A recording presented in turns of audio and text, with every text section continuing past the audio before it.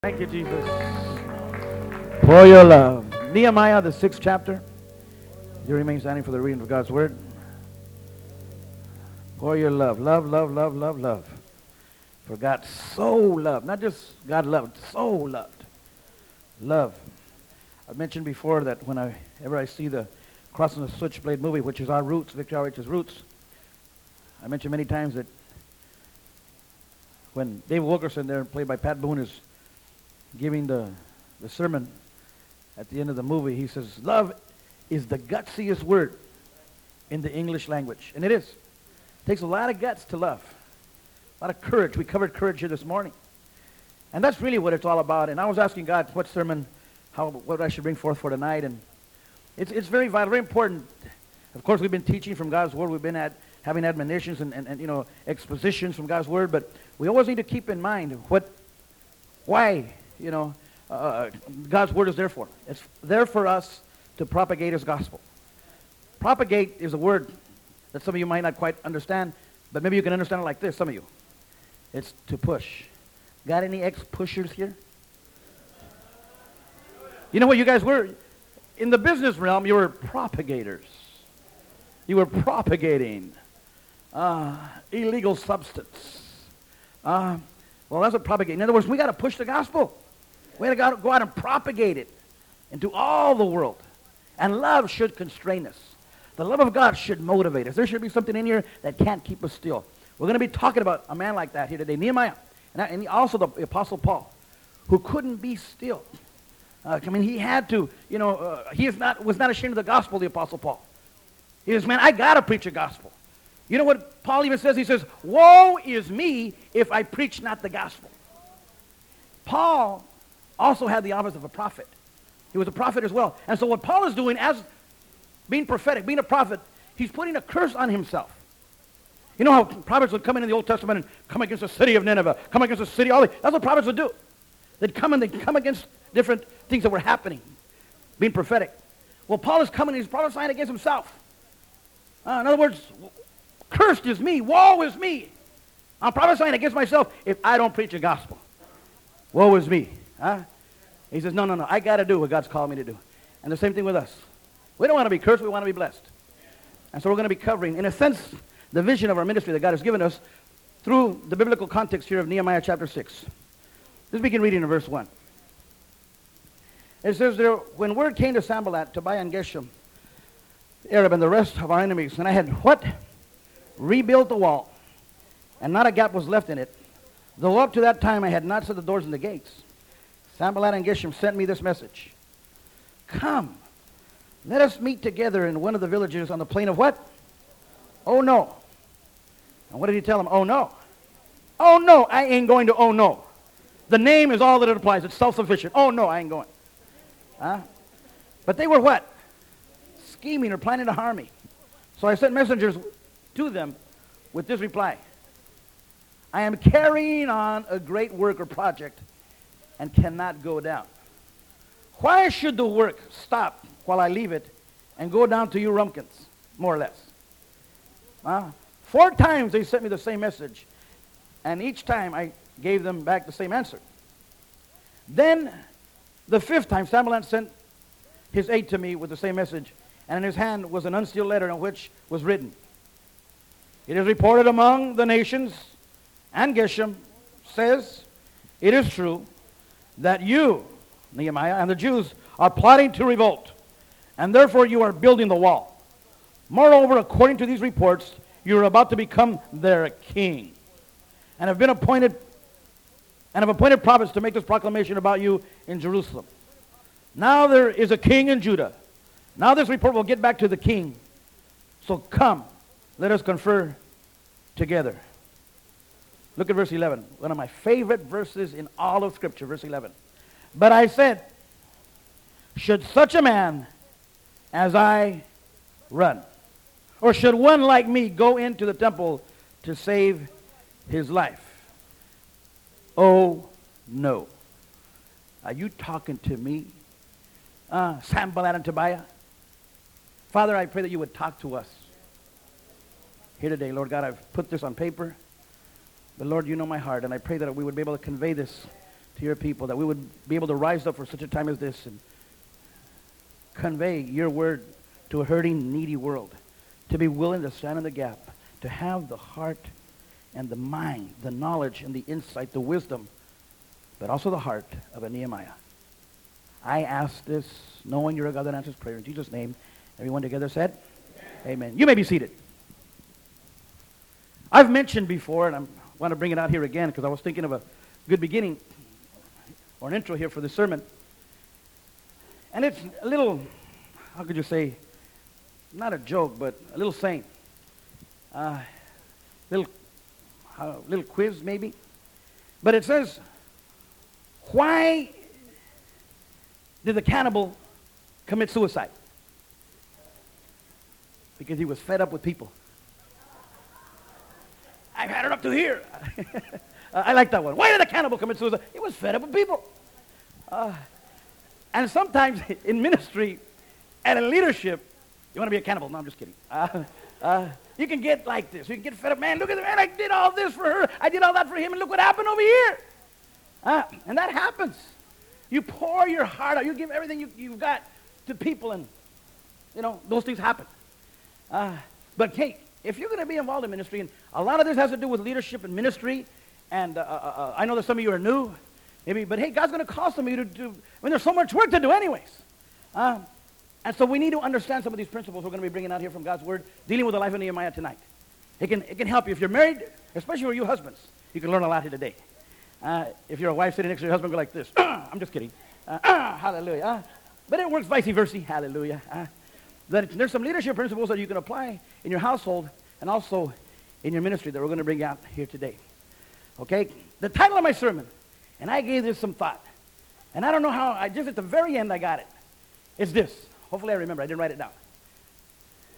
Jack and Jill should be on the heel still.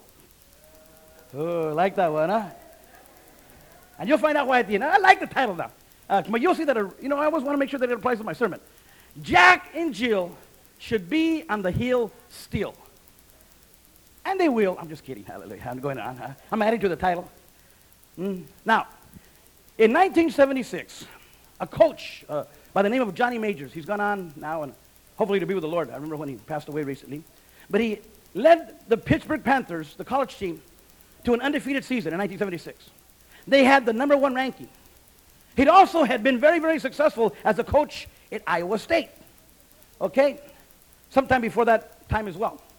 So his old alma mater, the school that he had attended, Tennessee, what they did is they called him. Okay? And they wanted to try and hire him. So they had to fire a man by the name of Bill Battle, who was the coach at that time. And so they had to work it out how to fire Bill Battle and hire their ex-alma mater, guy that attended their school, a man by the name of Johnny Majors. And they worked it all out. It worked out. They did money talks, or no, money yells. Money, doesn't it? And so back in 76, a dollar was a dollar, and a dollar could holler. Because money yells. So they worked it out financially to Tennessee to be able to get Johnny Majors to come and be their coach. Okay? Now, what they wanted him to do, once they hired him, okay, was to rebuild their team. To rebuild it into a winner. But Johnny Majors found out, like anybody else, okay, that rebuilding is not all that easy. To rebuild is not easy. Nehemiah was called to rebuild the walls. Victory Outreach has been called to go into every inner city of the world. You read our mission statement. We're not just talking outside of our neck. It says into every inner city and major city of this planet and help rebuild the walls. That's what we're called to do. Now, I know some of you didn't grow up in the inner city. God bless you and God be with you. But if God has brought you here, that's what God has called us to do. It's a very chivalrous call. It's a call and a purpose worth living for and worth taking a bullet for. It's worth dying for, our ministry that we're called to do. But we're called to go to the inner cities and rebuild the walls. And just like Johnny Majors found out, just like Nehemiah found out, and just like you and I, most of us that have been around a while, we know, and those of you that are younger in the Lord, you're going to find out it's not that easy to rebuild. Not at all. Now, Nehemiah had to go through changes. How many know that we're going to have to go through changes? Whenever we're going to do things like this. Oh, I'm glad I put on my glasses. I didn't want to miss this one. You know, in my house, God's blessed me with a nice house, right? And you guys bought me a nice car. Salute you. But many times, the men's home comes and they're helping to clean my house. You guys can close your ears right now. I'm just kidding. And I check them out. I know that they're checking me out, but I'm checking you out. You don't think I am, but I'm checking you guys out. Don't look over there, girls, because you're cleaning the inside of my house. I'm checking you out, too.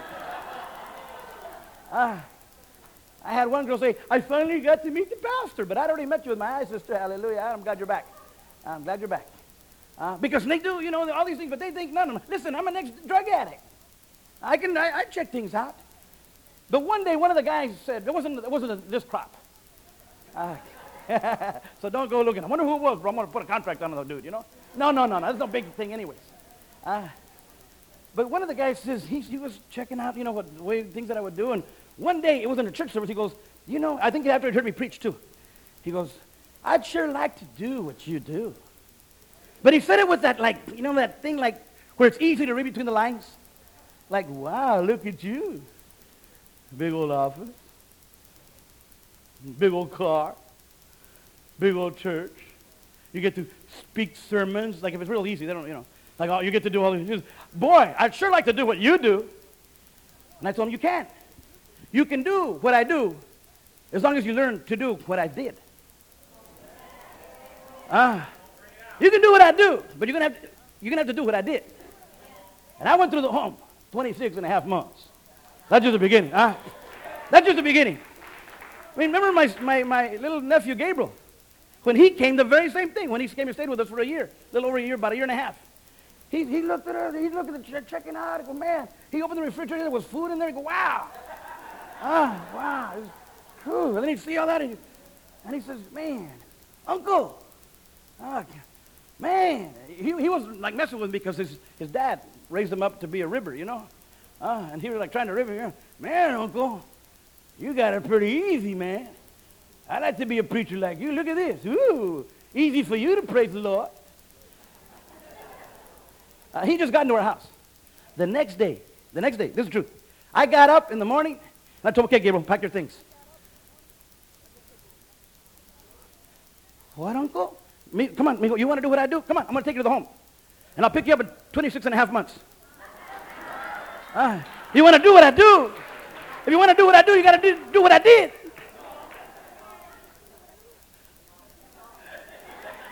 He says, Uncle, I just want to graduate from high school. All right. It's a pretty good, desire. All right, stay here.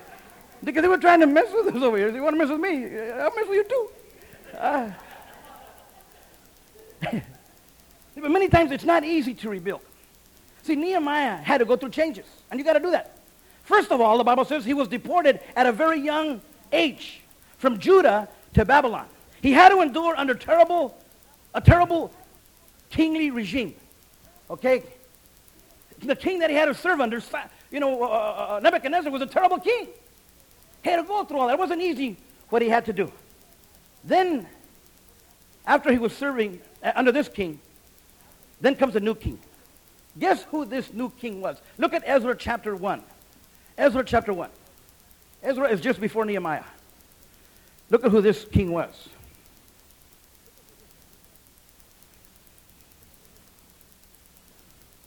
Ezra, right before Nehemiah, chapter 1, beginning in verse 2. This is what King, Cyrus of Persia says. The Lord, the God of heaven, has given me all the kingdoms of the earth and has appointed me to build a temple for him at Jerusalem in Judah. Any one of his people among you, may his God be with him, and let him go up to Jerusalem in Judah and build the temple of the Lord, the God of Israel, the God who is in Jerusalem. And the people of any place where survivors may now be living are to provide to him with silver and gold and goods and livestock and with free will offerings for the temple of God in Jerusalem. Then the family heads of Judah and Benjamin and the priests of the Levites, everyone whose heart God had moved,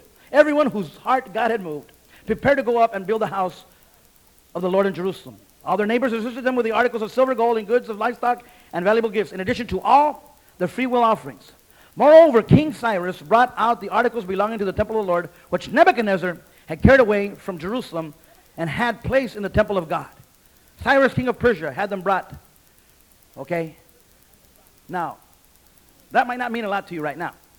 But King Cyrus is the man that Isaiah prophesied over and gave him Isaiah 45, 2 and 3.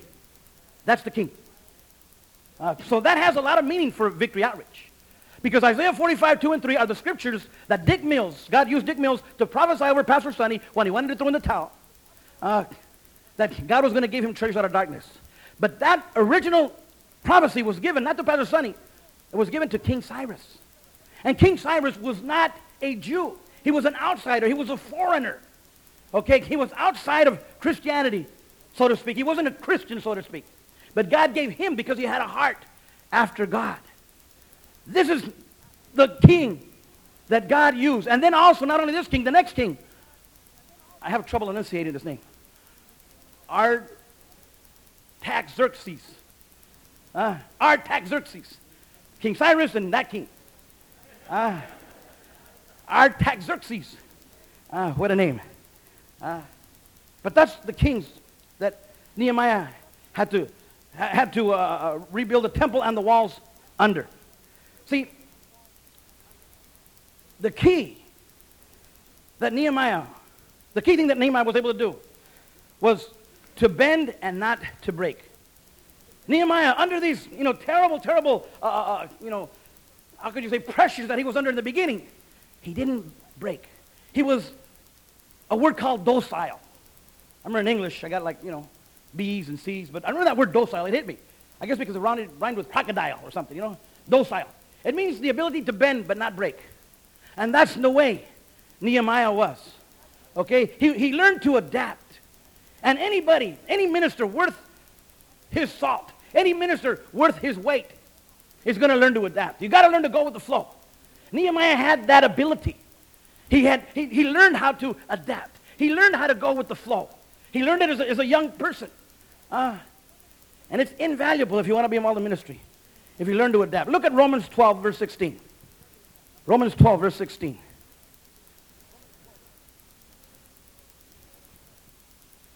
This has to do with adapting too and being docile and going with the flow.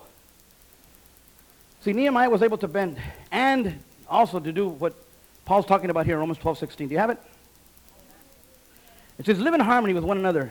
Do not be proud, but be willing to associate with people of low position. Do not be conceited. Now, that's the NIV. But the King James says, be willing to condescend. Condescend to people of low degree.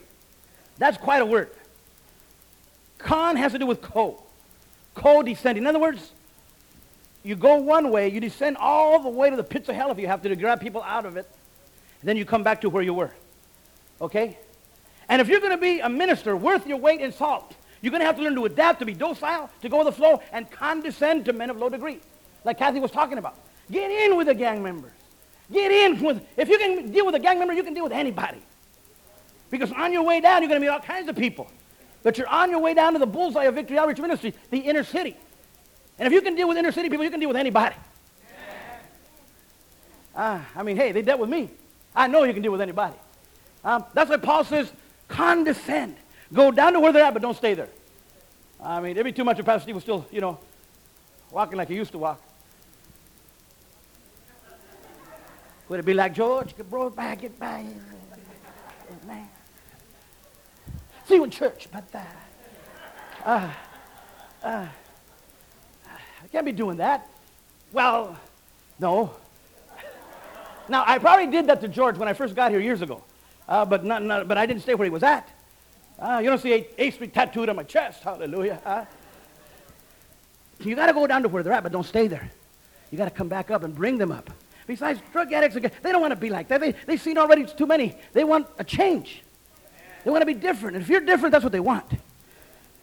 See, Nehemiah, he was able to condescend and to be able to rebuild the walls, the Bible says, in only 52 days. Nehemiah went from cupbearer to contractor. That's a big statement, what I'm saying right now. He went from cupbearer, like tasting the food of the king, tasting the wine of the king to make sure that it wasn't poison. That's a job it was a very lucrative job, really. Powerful job, powerful, important job. He went from cupbearer to contractor, to building, to construction, to carpentry. That's what he went. And that's quite a change. Not just anybody can do that. To go from a lucrative job, and all of a sudden now you got to start using a hammer. If I had a hammer, I wouldn't know how to use it. No, I'd use it in the morning. You got to learn how to do that thing. How do you do it? You learn to adapt. You got to learn to go with the flow. That's what Nehemiah was able to do. How about Jesus? He left his throne in glory, and he condescended to men of low degree. He came all the way down to us. He paid us a home visit. He came down to where we lived, and he helped us out. He gave us the plan of salvation. We got to learn to do the same thing. See, while Johnny Majors, the coach of Tennessee, while he had big trouble going from Pittsburgh to Tennessee, Nehemiah was able to pull off this heavy transition from cupbearer to contractor. And that is a key to any person's life. The ability to make a transition successfully. Did you hear me? To be able to make a transition. Don't just try and be a one-talent kind of a person. What have I said before? We got to learn to be Boy Scout knife kind of people. But many of us, all we want to do is, I'm going to be a preacher. I'm going to call down fire from heaven. Listen, you got to learn how to get along with attorneys, and you got to learn how to get along with police officers. You got to learn to get all this stuff. Because if you're just going to be one kind of I'm a preacher, brother. What is a Boy Scout knife? A Boy Scout knife, it's got that thing you hang it from here. And anytime you need a knife, well, cutting edge. But if you need a comb, there it is. It's got a comb. Cookie, lend me your comb. Heck no, go buy your own. Hallelujah. That's a 50s joke. Hallelujah. Many of you won't remember that one. None of you probably will, But if you need a hole punch, there it is. You need a scissors, there it is. But you got to learn to adapt. You just can't be one kind of a person. It's very important, especially us. We go to Manila. We go to the Orient. I mean, that's what God has called this church and this region to. Yes, to all parts of the world, but especially to Asia. And man, we got to learn to aso and amen as well. We got to learn all these things. If we just go over there and try and be cholos, can you imagine a cholo in Hong Kong? Ding, ding, ding, ding, ding, ding, ding. Man, no. Man, shoot them on the spot, Golly. Rice again? Yes, rice again. Are you getting the message? We got to learn to be all things to all men. That's what Paul was saying. See, Nehemiah was a very courageous and compassionate man, but he also had another C, courage and compassion, but he also had consistency.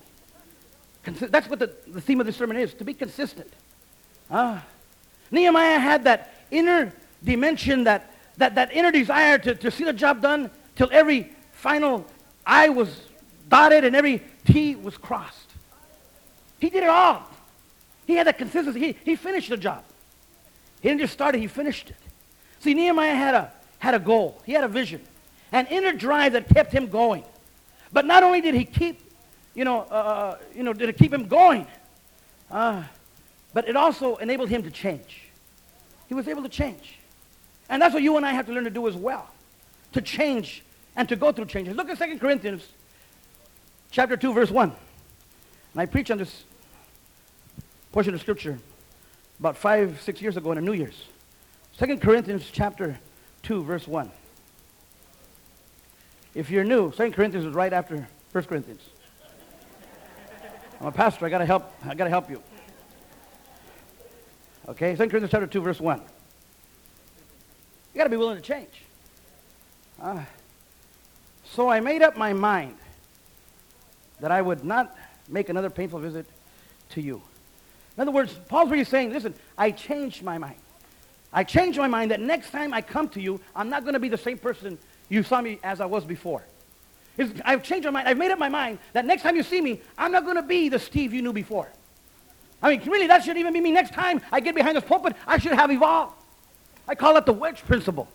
I should grow and evolve and mature in the things of God. Now, yes, I'm always going to preach like this. I have that, but I should be more knowledgeable of God's Word. I should change from week to week, from month to month, day to day. as I study God's Word. That's what Paul said. He said, I made up my mind. Next time you see me, I'm not going to be the same. That's the attitude we have to have as well, especially for your family.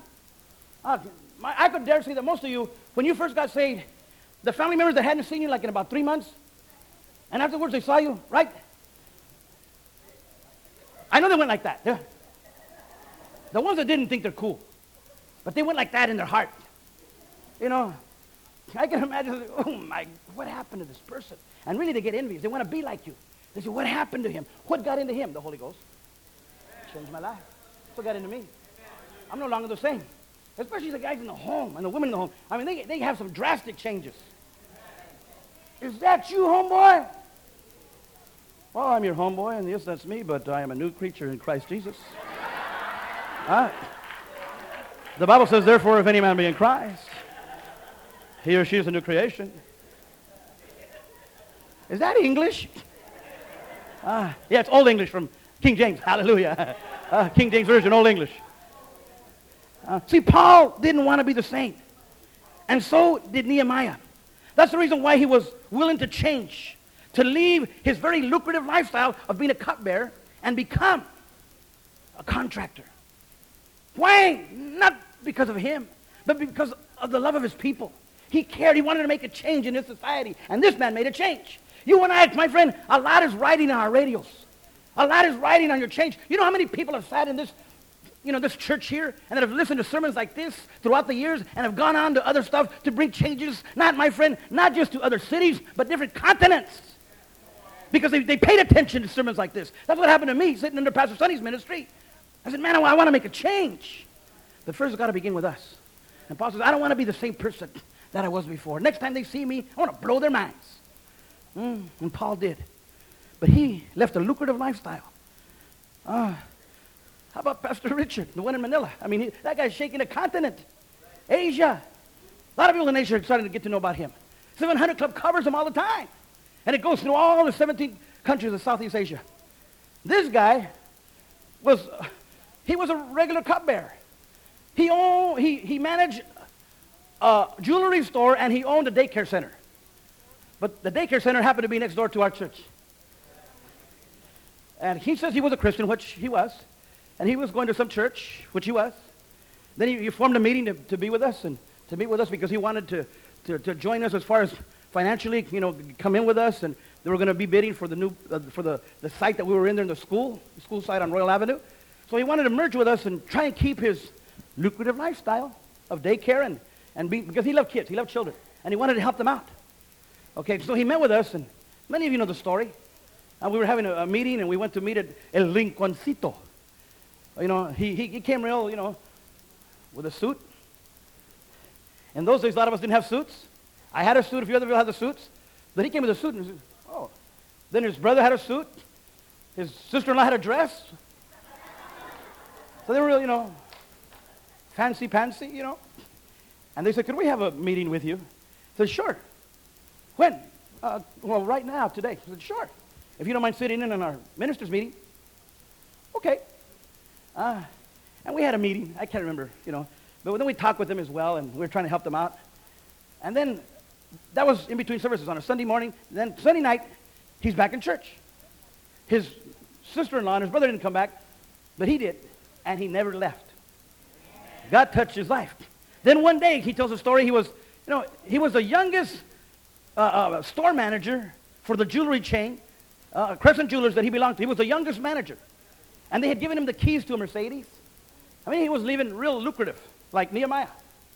And then one day, God told him, he was going up First Street in San Jose, there at Crescent Jewelers. He was going to go make a deposit for finances there at the bank. And God told him, get on your knees right now and praise me. And if you've ever been at noon on First Street, First to Santa Clara Street in San Jose, you know what I'm talking about. And that's when God spoke to him. Get on your knees right here and praise me. And then God tells him, because today, this will be your last deposit. Today will be your last day at work. You're going to turn in the keys to the Mercedes and to the jewelry store, and you're going to trust me. You're going to depend upon me for your meals.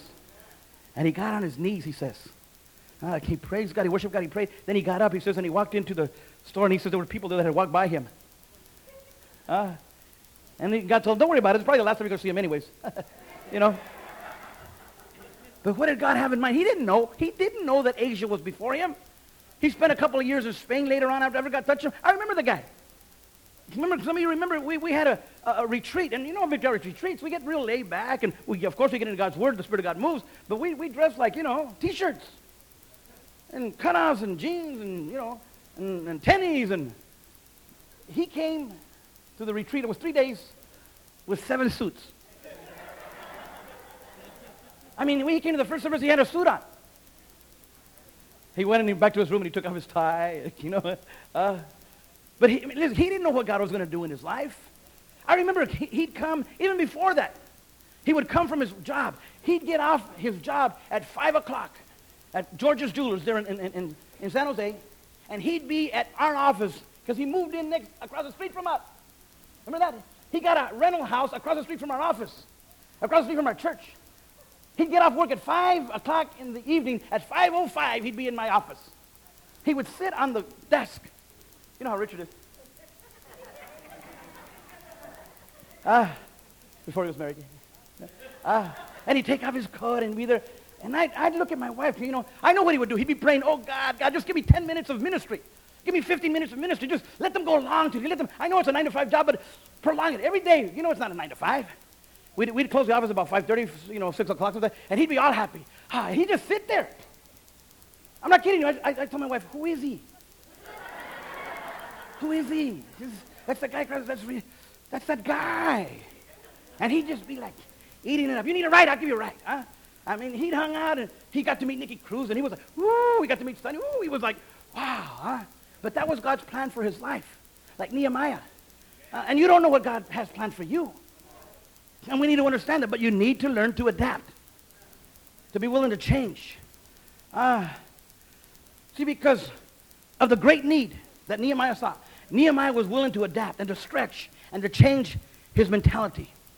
See, the walls had hit home with Nehemiah. In other words, the walls had hit home. Many of you heard me preach on the walls on Nehemiah, but I need to bring it out right now. What did it mean when the walls of a city were torn down? It meant the men of that city were lazy, careless. So what?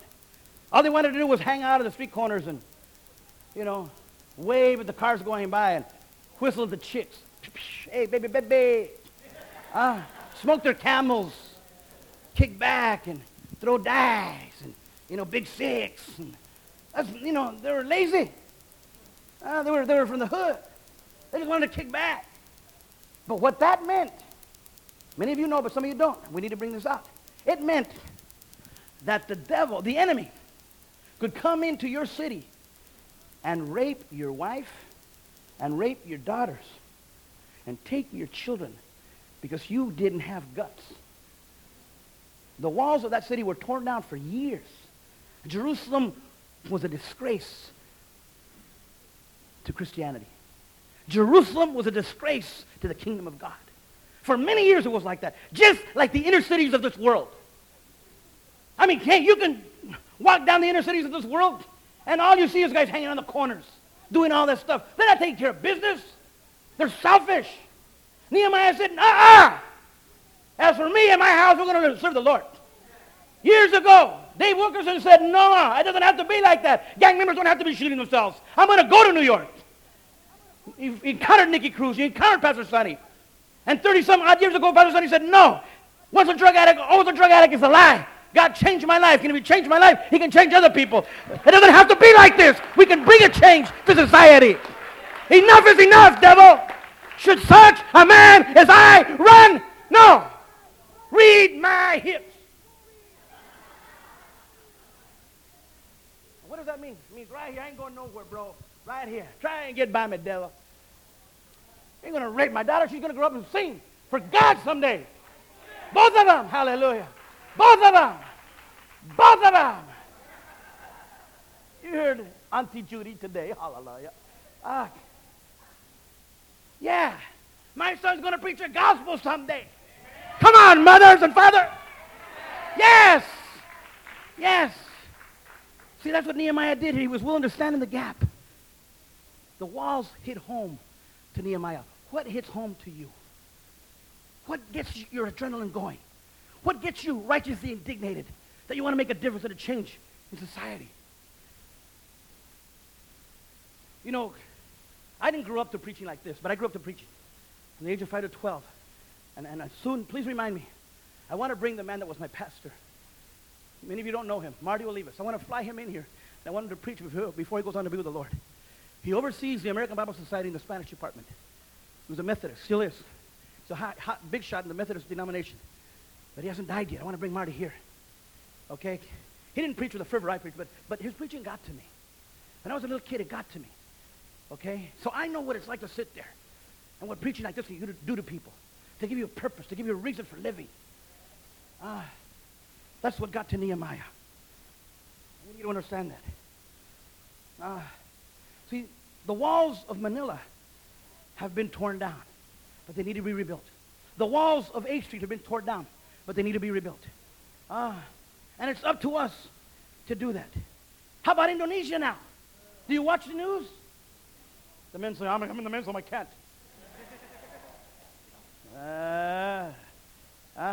Well, listen, and you know the ties that we have, this church has with Indonesia. So we've had 3 of the top 4 pastors of that Speed Plaza Church preach behind this pulpit. I have to email them tomorrow and find out what we can do, how we can pray, how we can help them. But the doors, God has opened an effectual, fervent door for us in Indonesia. I've been watching the news. A good friend of mine, a young man that I preached to, that was emailing me, had his head cut off before all this happened in East Timor, before all that happened. He was praying with his father there, and they chopped off his father's head and his head like that. Before all this, thousands of people have died recently, that he was one of the first to go by preaching the gospel. But somebody's got to do something about it. You know what they're doing there? They're coming against the UN troops. All this, the Indonesians are mad. And they're saying that religion had a lot to do with it. So anybody that's a Christian or a Catholic, especially Catholic priests right now, and nuns, they're chopping off their heads. They're killing them.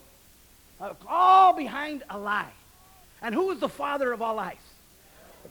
See, these people, sometimes all the devil's got to do is give you one lie. When it comes to tithing, what does he tell you? All they want is their money. And he's got you. To these people in Indonesia, all he's got to say is, it was the religious folk. It's their fault. And they go for it. They believe it. So what? They feel they're doing a good thing by killing religious people. You're religious. You were against us. The lying devil. But we got to learn to come up against him. Nehemiah had it in him to change and to adapt. So do a lot of us. But we got to be willing to do it. See, with Nehemiah, after he'd summoned up his courage, once he'd prayed, and what he did is he displayed a life of consistency till the job was complete. They rebuilt the walls in 52 days. We've had a vision for this church for 18 years. Now it's finally come to pass. But there's more to do after this. But we got to be consistent. We got to see things through. So very vital, so very important. The key is, church, that God will, hear me again, God will always provide for a man and a people and a church willing to respond in faith to his call. God will always do that. If you will, we did this 18 years ago, and look what God is able to do. And this is just the beginning of what God's going to do through our ministry here in Hayward. Remember when Moses took the people out of Egypt? And the people complained of having no food to eat? There was no McDonald's. There was no Wendy's back then. When the people got a Big Mac attack, what could they do? Remember Moses brought the people out of Egypt? They started complaining, man, no burritos. Well, what did God do? He gave him McManus. The original McBurger. McManna. And McManus stood for the promises of God. The provision of God, El Shaddai. Because they branched out in faith. They left Egypt in faith. God will always provide for the people that launches out in faith. Always, always, always. I know who I work for. If we're willing to branch out in faith. Hey, it took us 18 years to get to this place. But he came through. He'll always come through if you launch out in faith. Let me go on here.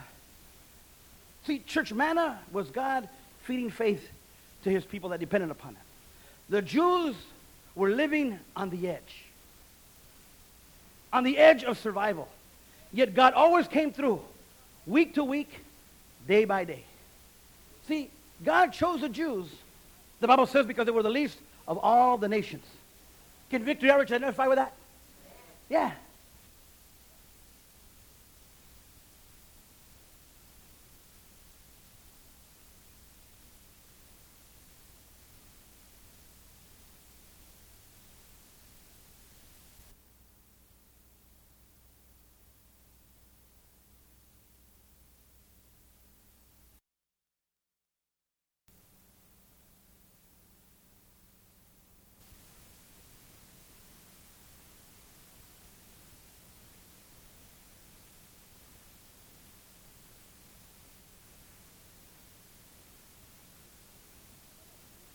Like if I got the cooties. You know, it's just demonstration of the power of God. That's all it is. But they don't know how to do it. Man, look at that. But God has chosen, just like he chose the Jews, he chooses people. He knows what he's doing. God chooses who he uses. Why? That he would be glorified. That's why he picked the Jews. They were the least of all the people. See, for people who live on the edge, only cutting-edge people can thrive under those circumstances. Not just survive, but thrive. And that's the same with us. I mean, I know because I help run the church here. And I know the books. We live from week to week here. We don't have an overflow of abundance of cash flow. I mean, it's week to W-E-A-K. Week to week sometimes. I mean, it gets weak sometimes. And it isn't, that's the pressures. That's what I said. Why did the cannibal commit suicide? That happens. I mean, like our church, hey, we're doing real good, and all of a sudden, the finances, whoop, they go down, down, down. And they're on a slide. But hey, that's cutting edge kind of people. We learn to thrive, not just survive, living on the edge. That's the way the Jews were. We weren't the first to do it. We won't be the last. That's Christianity at its finest hour. When God always comes through. But how many know that he will? He's going to do that. See, Nehemiah learned to improvise, to go with the flow until the job was done and complete. Remember, he had a job to do.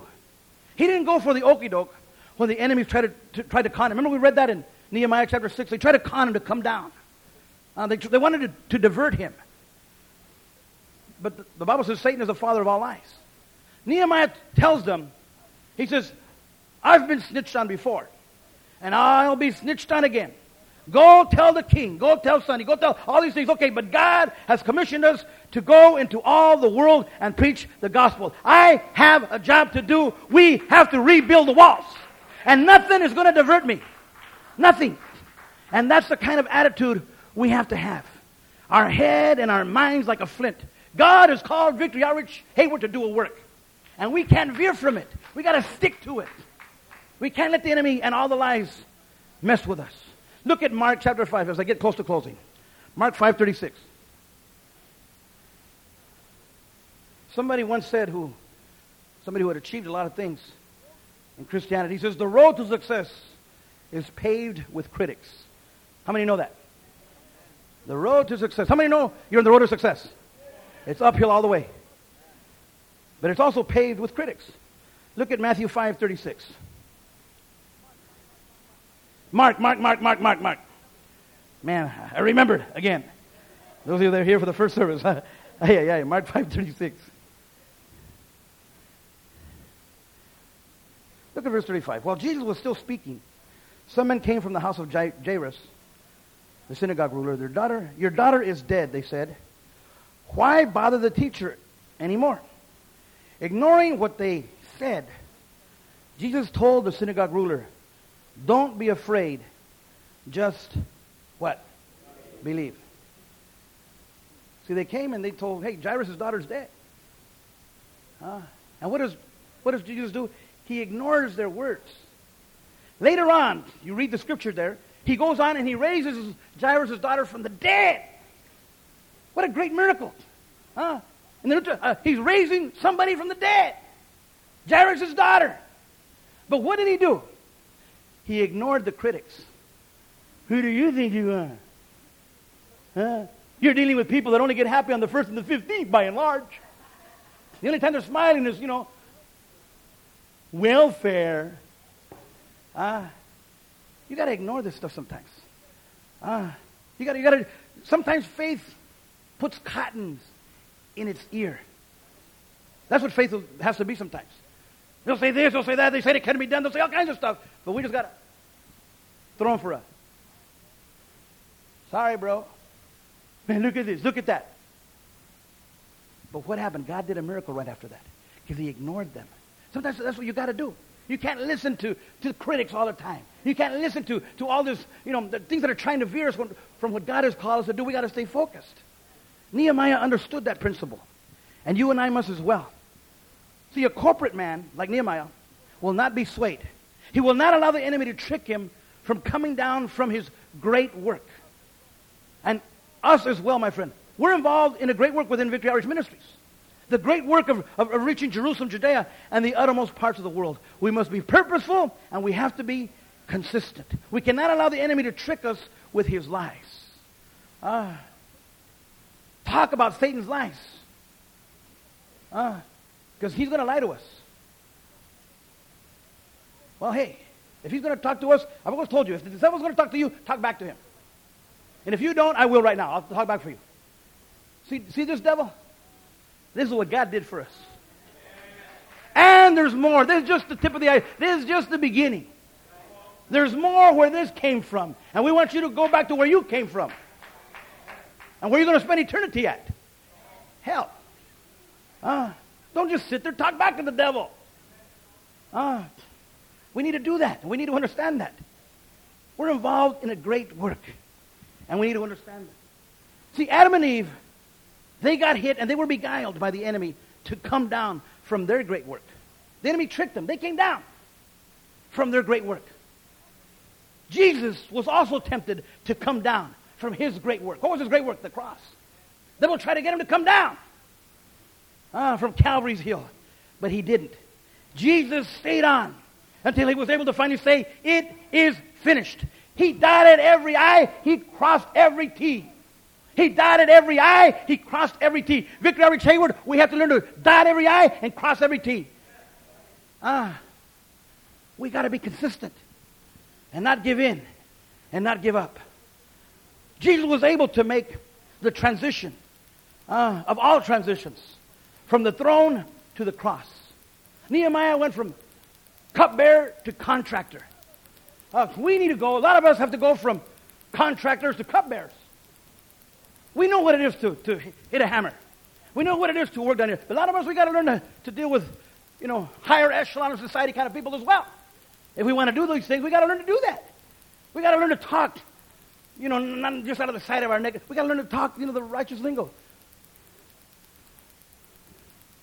I say, old chop, pass the tea, please.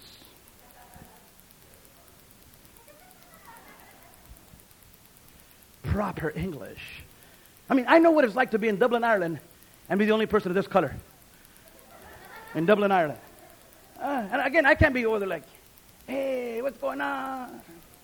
Cheech and Chong, Holmes. No, can't do that. I know what it's like, and God has called us to the world, people, and we got to learn to be ready for that stuff. We got to learn to be docile, and we got to learn to bend. Nehemiah understood that. He was able to make the transition. Jesus, like the Apostle Paul, finished his course. Look at 2 Corinthians 8. Then I'm going to be closing. 2 Corinthians 8, verses 10, 11, and 12. 2 Corinthians 8. Powerful portion of Scripture right here. 2 Corinthians 8, beginning in verse 10. It says there, Paul's writing to the church in Corinth. He says, I am not commanding you, but I want to test the sincerity of your what? Love, by comparing it with the earnestness of others. For you know the grace of our Lord Jesus Christ, that though he was rich, yet for your sakes he became poor. So that you through your... Oh, I was reading verse 8. I forgot. Now verse 10. And here is my advice about what is best for you in this matter. Last year, you were the first not only to give, but also to have the desire to do so. Now, finish the work. Nehemiah, finish the walls. Victory Outreach, rebuild the walls of the inner cities of this world. You are just brushing the surface. We have only just begun to fight. We've set a pretty good foundation and platform, but we're just getting going. The new gang members, God's anointed now generation, are on their way, hallelujah. And us of the never generation, we're never going to give up. But we're just getting going right here. Finish the work so that your eager willingness to do it may be matched by your completion of it according to your means. In other words, finish what you start. Be consistent. See, to Nehemiah's credit, he didn't come down. He worked the job on to completion. Nehemiah didn't really do things exceptional, but he did things consistent. Nehemiah wasn't necessarily great. He just did small things in a great way. That's what he did. He wasn't a great person, but he just did things in a great way. The small things. And us as well. That's why I had the title, Jack and Jill should be on the hill still. Because they shouldn't have come down. Jack shouldn't have fell down and broke his crown. And Jill shouldn't have come tumbling after. Jesus went to Calvary and he stayed there. Nehemiah went up to the top and he says, hey, I am involved in a great work. I'm not going to come down Geshem. I'm not going to come down Sanballat and Tobiah. Your wife calls and says, you got to come home. Leave the home right now. Now, you got to go back to mama the right way. You got to get ready. You got to come back and really take care of business. But a lot of times the devil will do that to try and get guys out of the home, a woman out of the home. You got to say, God's called me for something. Should such a man as I run? No way, hon. Oh, no. If you want to see Big Daddy, then you got to come to the 11 o'clock service, and then you got to stay for a visit afterwards. But I'm taking care of my Father's business right now. And if you want to go with Sancho, you'll lose a good thing. Yeah. You know where I'll be. 26747 Huntwood and Schaefer, if you want to say me. Listen, we gotta be like that. Nehemiah said, read my hips. They ain't going nowhere. They ain't leaving command. Should such a man as I run? No way. I don't have an identity crisis. I know who I am. I ain't paranoia. I ain't schizophrenic. I know who I am because God tells me who I am. I am a son of the living God. I got a job to do. I got a purpose and a reason in life. If just one person changes their life because of me, it was worth it all. And tell your wife, and honey, I hope it's you. I hope it's you. Then once you graduate, then you go home. And you pray for Sancho. Hallelujah.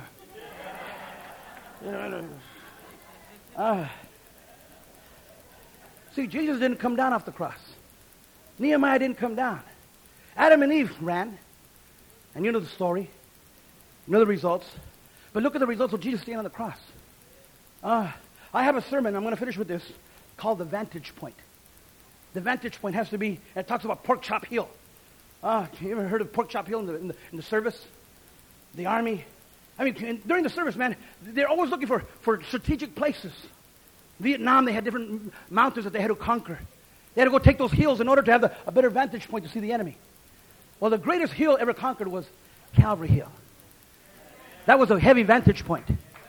He could see the enemy real good. And he conquered it. And same with us, my friend. We have a vantage point. We got a hill we got to conquer. See, Jesus was a soldier under command. He was at his post at the cross. He didn't leave he was not a sissy. He was not a cha-cha. He could have come down. The Bible says he could have called 1,000 angels. Would have came down and dusted those Roman centurions Roman soldiers in a hot second.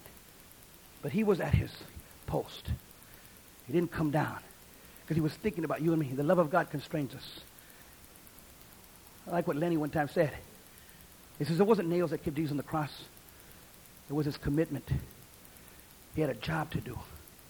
Matter of fact, remember the centurion, the soldier that was in charge of Jesus? He ended up getting saved. What did he say?